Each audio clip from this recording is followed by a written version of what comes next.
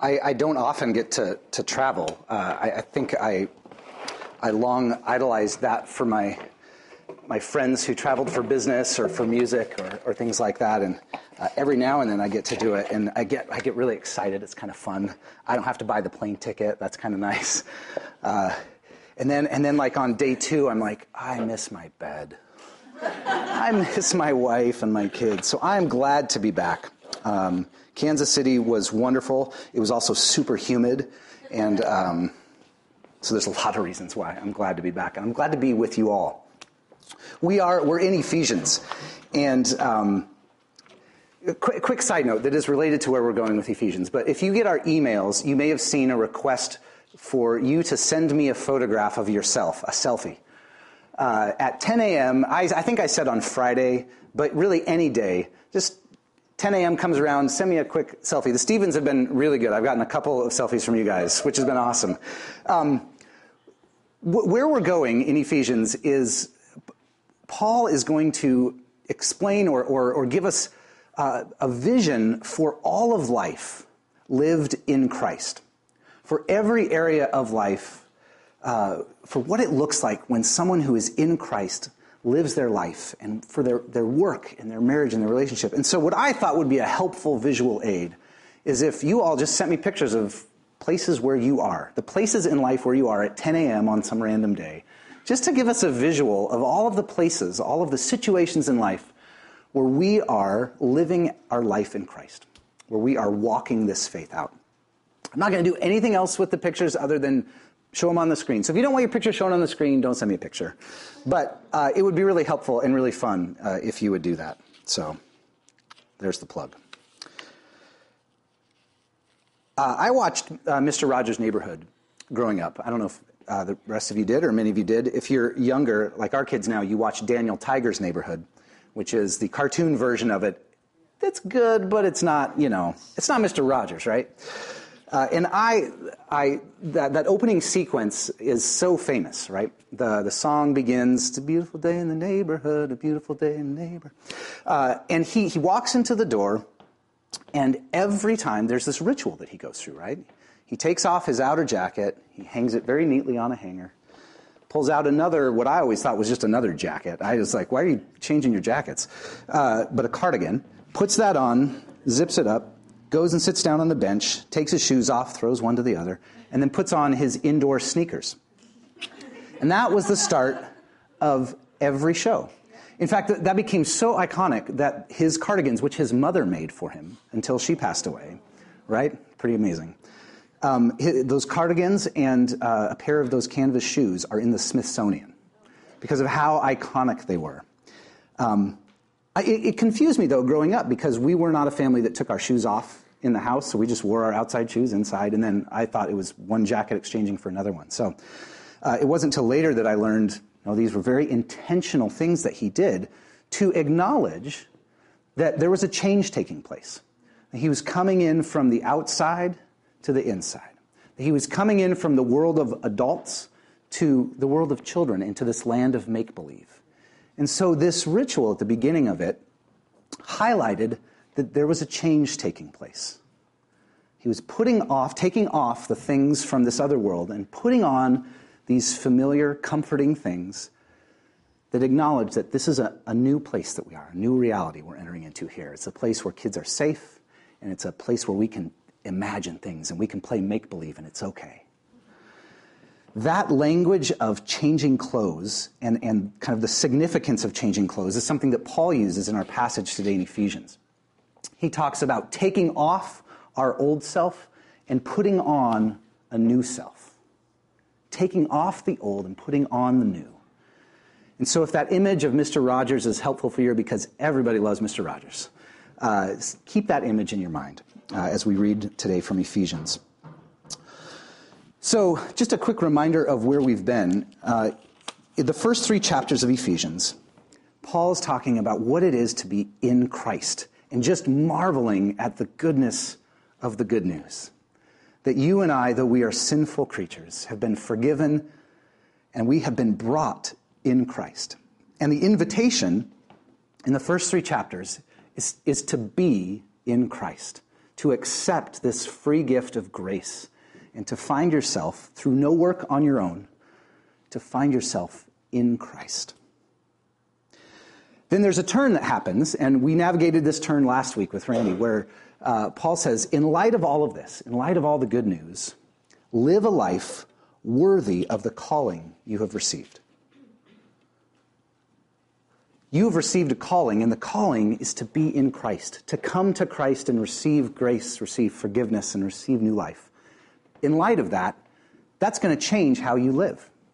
So now, for the remainder of Ephesians, Paul explores, what does this new life look like, practically speaking? And in the passage today, it's a long passage. I'm not going to have time actually to read it all, but Paul highlights all kinds of different areas of life where we are to exhibit evidence of this new life, where we are to show and to display the fact that we are in Christ and that actually makes a difference. There's a different way of living for those who are in Christ. So let me read. I'm going to start in chapter 4, verse 17. If you want to follow along in your Bibles or on your phones, it's also going to be on the screen here. We're just going to read 2 paragraphs here.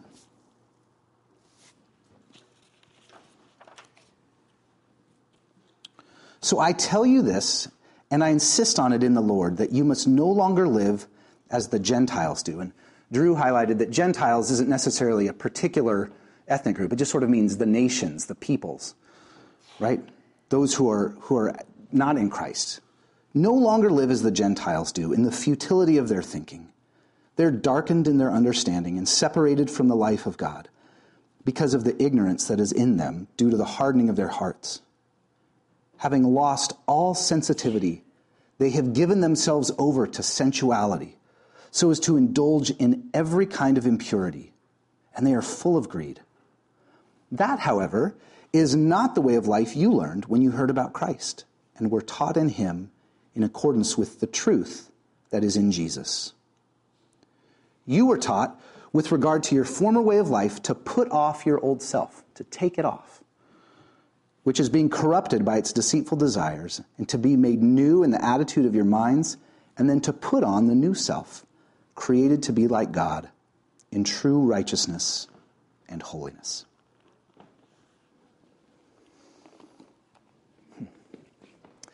Later on, Paul says, you were once darkness, but now you are light in the Lord.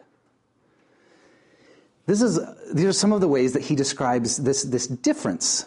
There's something that's supposed to be different about those of us who are in Christ. There's an old way of doing things, but now there's a new way. There was darkness that we were. In fact, it's an interesting phrase here. It's not you were once in darkness, it's you were once darkness, but now you are light in the Lord. So there's this contrast that Paul is setting up, and in all these areas that he's about to go into, he often says, you used to act this way, but now you act this way. The language of old life and new life can be a struggle for some of us. Some of us who came to faith in Christ at a later age, we might have a pretty distinct vision of what our life used to look like and what it looks like now. For some of us, maybe you grew up in the church and there's never really been a significant chunk of time where you would say, I was not at least seeking to follow God. And so it can be a little harder to imagine an old way of life and contrast it with a new way of life. That's the place that I find myself. And I'm very grateful to have grown up in the faith and with a loving Christian family. But it's harder for me to imagine this old life. I was never like a drug-dealing street brawler. That's not part of my story. And if that's you, that God's grace covers everything. This is the good news. But for me, what I have to recognize here is that there is a tension that I feel, that I think we all feel, between this old way of life and this new way of life, a tension that exists within us because we struggle with sin, all of us, no matter how long we've been following Christ. Paul talks about this tension in Romans where he says, I do, oh, what a wretched man I am. I do what I don't want to do. So he has a desire for the good, but he feels this pull and this tension towards, another way that the Bible talks about it is the flesh, right? The life of the flesh, or this worldly way of life.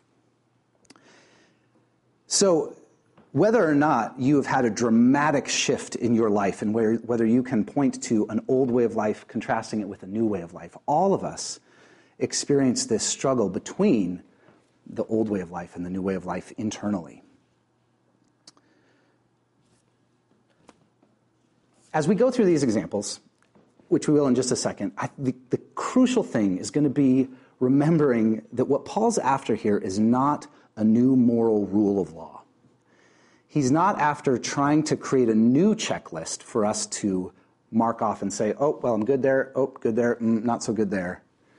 Instead, he's describing what this new life in Christ looks like. In the invitation, certainly in the first 3 chapters of Ephesians, but including as we keep going, the invitation is to return to Christ, to come back to Christ, to renew your intimacy with Christ. And then, as you do that, you will find that your life starts to look different, that there are changes that begin to happen. Changes, for example, in your speech, in the way that you talk, in the way that you communicate. Ephesians 4:29 says this, "Do not let any unwholesome talk come out of your mouths, but only what is helpful for building others up according to their needs, that it may benefit those who listen." When I was in high school, I was in a Bible study with some of my best friends, and we were high school guys. And so the only way that we knew how to show any love and affection towards each other was to make fun of each other. That was our vocabulary. That's the only thing we knew how to do.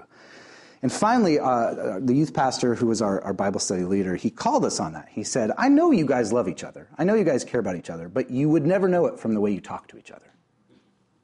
And then he drew us to this verse. He drew our attention to this verse, and it forever has kind of been burned into my mind because of that really poignant moment where he said, but what if, as a group, we committed to talking this way to each other, to not letting any unwholesome talk come out of our mouths, but looking at the needs of the others in the group? What if we sought to build each other up, to encourage each other? And if that was the way that we chose to speak to each other as a reflection of the fact that we're in Christ, that we are new creations.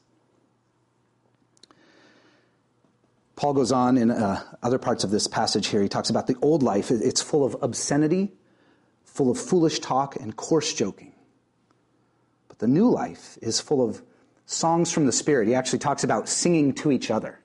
That's part of how our speech is to be perceived. That we're to receive it like a song that someone's singing to us, full of thankfulness and full of mutual encouragement.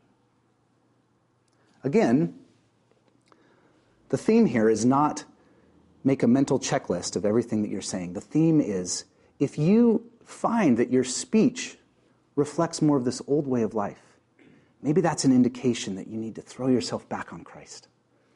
Come back to Christ in prayer and say, I want my speech to reflect your life. I want my speech to reflect your speech, the way that you talked to people, the way that you were compassionate and encouraging of people, the way that you encountered people who were down and you lifted them up by encouraging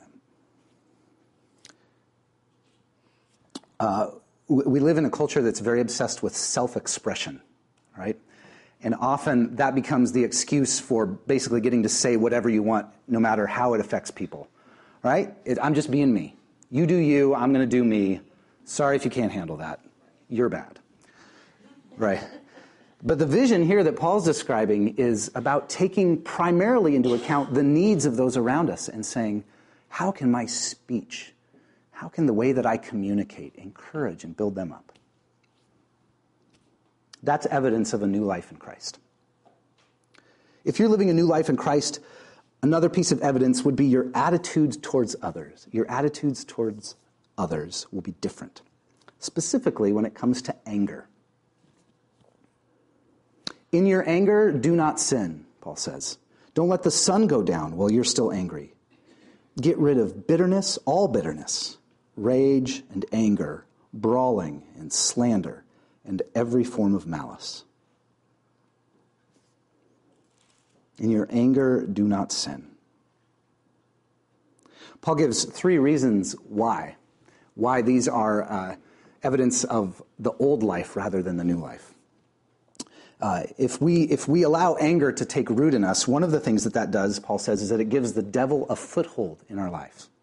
There's kind of this image of, like a protective wall, right, around our lives. But when anger takes hold, it gives the devil a foothold, like he's climbing up the wall. I'm not quite sure there's a lot of different ways you could take that image, but there's a sense that when anger takes root in us, that it gives the devil avenues into other areas of our lives.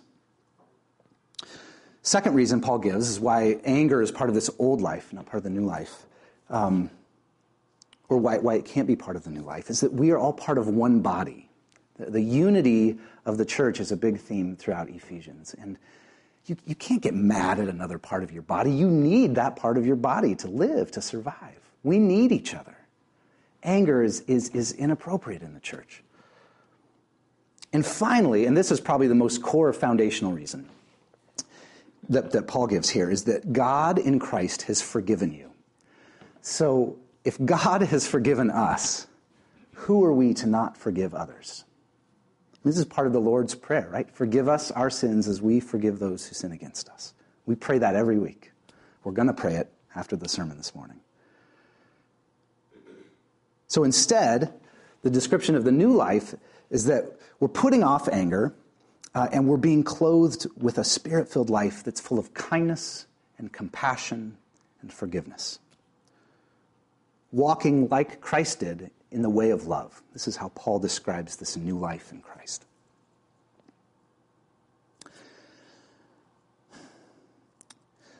There are a few moments where we get a glimpse into Jesus' life where he expresses some amount of righteous anger. And we have to pay attention to those. And we can't discount those. We can't say, oh, you can never be angry or express anger. But we have to recognize that these were very few moments in Jesus' life, and that they were very specifically targeted, not at people, but at injustice. Right? When those who were on the margins, who were poor, were being mistreated, that's when we see this righteous anger come out of Jesus.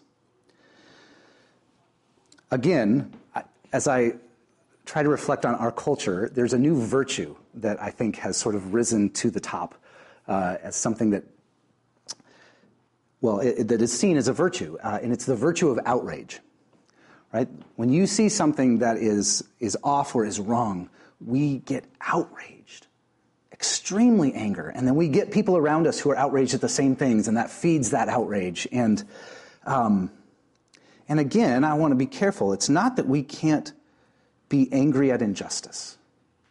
I think that too is evidence of God's Spirit at work. But I think how we express it, which again comes back to our speech, our communication, and how we feed and fuel it. I think those are things that our culture has sort of just fuel on the fire, and the outrage grows, right? Everybody's outraged at everything. But that's not the way of life in Christ. The way of life in Christ is recognizing when there's anger and then going and making things right? Don't let the sun go down on your anger. Seek whoever it is out and be reconciled to each other. Whatever that takes. That's the priority for this new life in Christ. And it's going to impact our speech, right? If we are genuinely loving, compassionate, forgiving towards someone, then our speech is going to be much more naturally encouraging and loving towards them. Paul keeps going, right? He talks about our sexual purity. Have not even a hint of sexual impurity in your lives. That the new life in Christ, one of the ways that makes it becomes evident is the way that we handle our sexuality. And in fact, the way that we say that it's not ours to do with what we want. The way that we take it to Christ and we would say, what would you have me do? It's the ways that we are chaste in singleness and faithful in marriage. These are descriptions of the new life in Christ. He talks about our relationship to money, our relationship to work and the ways that those are interconnected, that greediness, just taking all that we have, that there's no place for that in this new life. that actually the way that we approach work is impacted. That we don't just work because we have to, or because we're trying to get all we can from our work, but we actually work in order to serve, in order to give. We work in order so that we don't have to steal. That's one thing that he says. We work so that the things that we create in our work might serve others. And that so the compensation we get for our work, if we are compensated for our work, gives us something to be generous with. It's a radical reorientation of our entire lives towards our work and towards money. And again, this is not a new list of rules. And I think this is the challenge we face as we read all of these different areas that Paul talks about. This is not a new list of rules, but it's a description of what a new life in Christ looks like. So the invitation in all these areas is to return to Christ, to go to Christ in prayer, to grow in your intimacy with him. And so one way to read the passage might be to, in all these areas that Paul walks through, to sort of do a little inventory and say, is that reflective more of my old self, the old way of life, or my new life in Christ?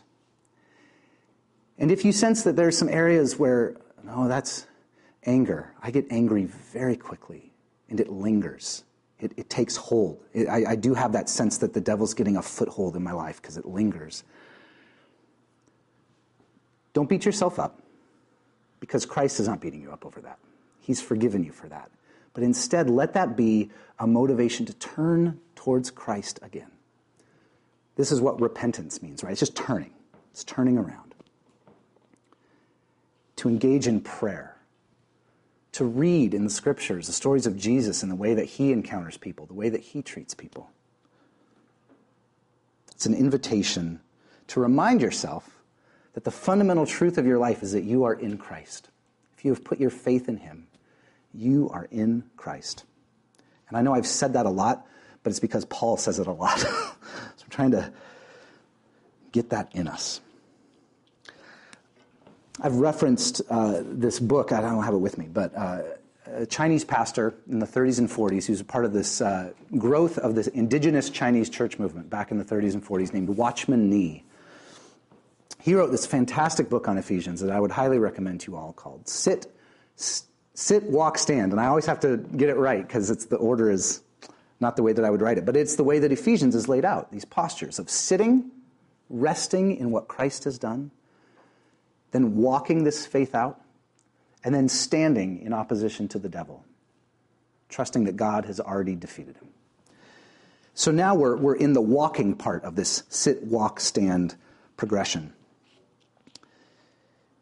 And as he talks about these three different postures, the challenge is to think that once we have rested in Christ, once we have accepted Christ, well, then now it's time to live life, and we just go and we do our life. But the reality is that we are always needing to be brought back to this posture of sitting and resting in Christ. That whatever we do, whatever activity in our life demonstrates our faith, that it always comes from a place of resting in Christ.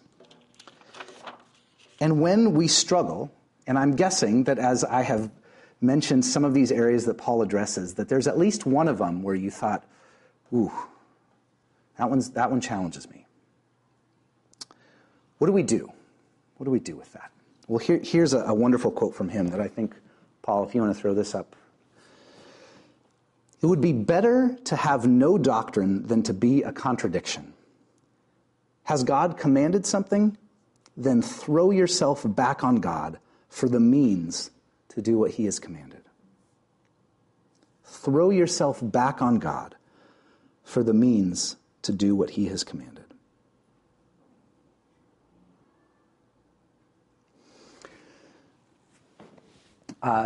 So I was in Kansas City this last week for this pastors network that I'm a part of called Made to Flourish. That's trying to help pastors and their churches understand just all of the deep implications of integrating our faith, work, and economic life. I have so much to learn. So don't think that just because I went to this or I'm a part of this that I know everything about faith, work, and economics. But I'm learning. There is a program that many of us have done that is also being done around the country called a Fellows Program. Ours was called Cascade Fellows, run out of Fuller Seminary. A lot of them are based on a Fellows Program run out of a church called Redeemer Presbyterian in New York. And one of the panels I went to was people who are starting these programs in cities all over the country. And it's a robust curriculum where you dive deeply into the Christian faith and into the implications for you and your work. And this one woman was sharing an exercise that she had done with her fellows over a couple of years, where at the beginning of the program, she kind of has them assess where they are in a number of areas of life. And one of the ways is by asking them, how do you exhibit the fruits of the Spirit? You know, if you were to take the fruits of the Spirit, love, joy, peace, patience, kindness, all the rest, how good you are putting those into practice. And so they kind of rank themselves. And then as they go through the program, a big part of what one learns through the readings and through conversation and through Scripture is just how deeply sin has impacted us. Just how deeply sin has twisted every good thing in creation. And how deeply God's grace has forgiven and is renewing everything. And then at the end of the year, she has them redo the assessment. And inevitably, she says, what they find is that people say that they're actually exhibiting less fruit of the Spirit at the end of the year, which could be initially taken as a failure, but actually is more reflective of the fact that they are more aware of their own sinfulness. They're more aware of the depth of sin and how it has twisted everything, and more aware of how deep God's grace is, of just how deep his forgiveness and his love and his restorative work is in their lives. And I think that this passage in Ephesians might function in a similar way, where on a cursory reading, you might not think much of it, but as you go back and as you read these different areas that Paul addresses there, he brings up and he talks about, it used to be this way in the old life, but now it's this way in the new life. And I think as we grow in our faith, we may see more and more of those areas or deeper ways where our anger or our speech have actually shown more evidence of this old life. And that actually may be growth in the faith. That might be maturity in us, recognizing, more and more, I do struggle with that. But that's not where it ends, right? The good news is not simply an awareness of our own depravity, though that's a piece of it. The good news ultimately is that God has forgiven it all. He's dealt with it all once and for all on the cross and has called us and equipped us for this new life.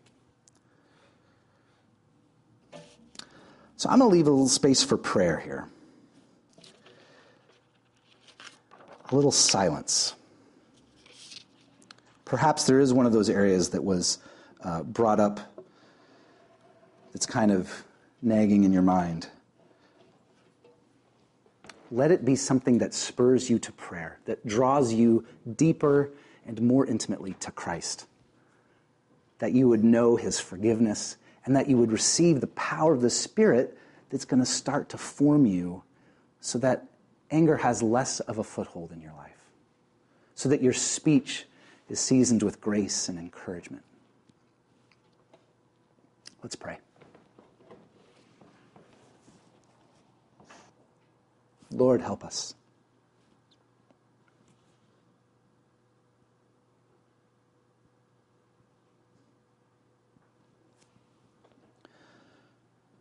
Lord, we know that we have fallen short. We know that there are areas in our lives where we are still clinging to that old way of life, where that old grungy jacket is still on. So the first thing we do is simply confess that to you, to acknowledge what is true, because you know all things. But then, Lord, we ask for help. We ask for your grace, that you would help us to take off that old self, to increase our desire for you, for this new life. that it would be more and more natural for us to come to you in prayer. That it would be more and more natural for us to speak encouragement to those that are around us. That it would become, slowly maybe, but still, that it would become easier to let go of anger and bitterness.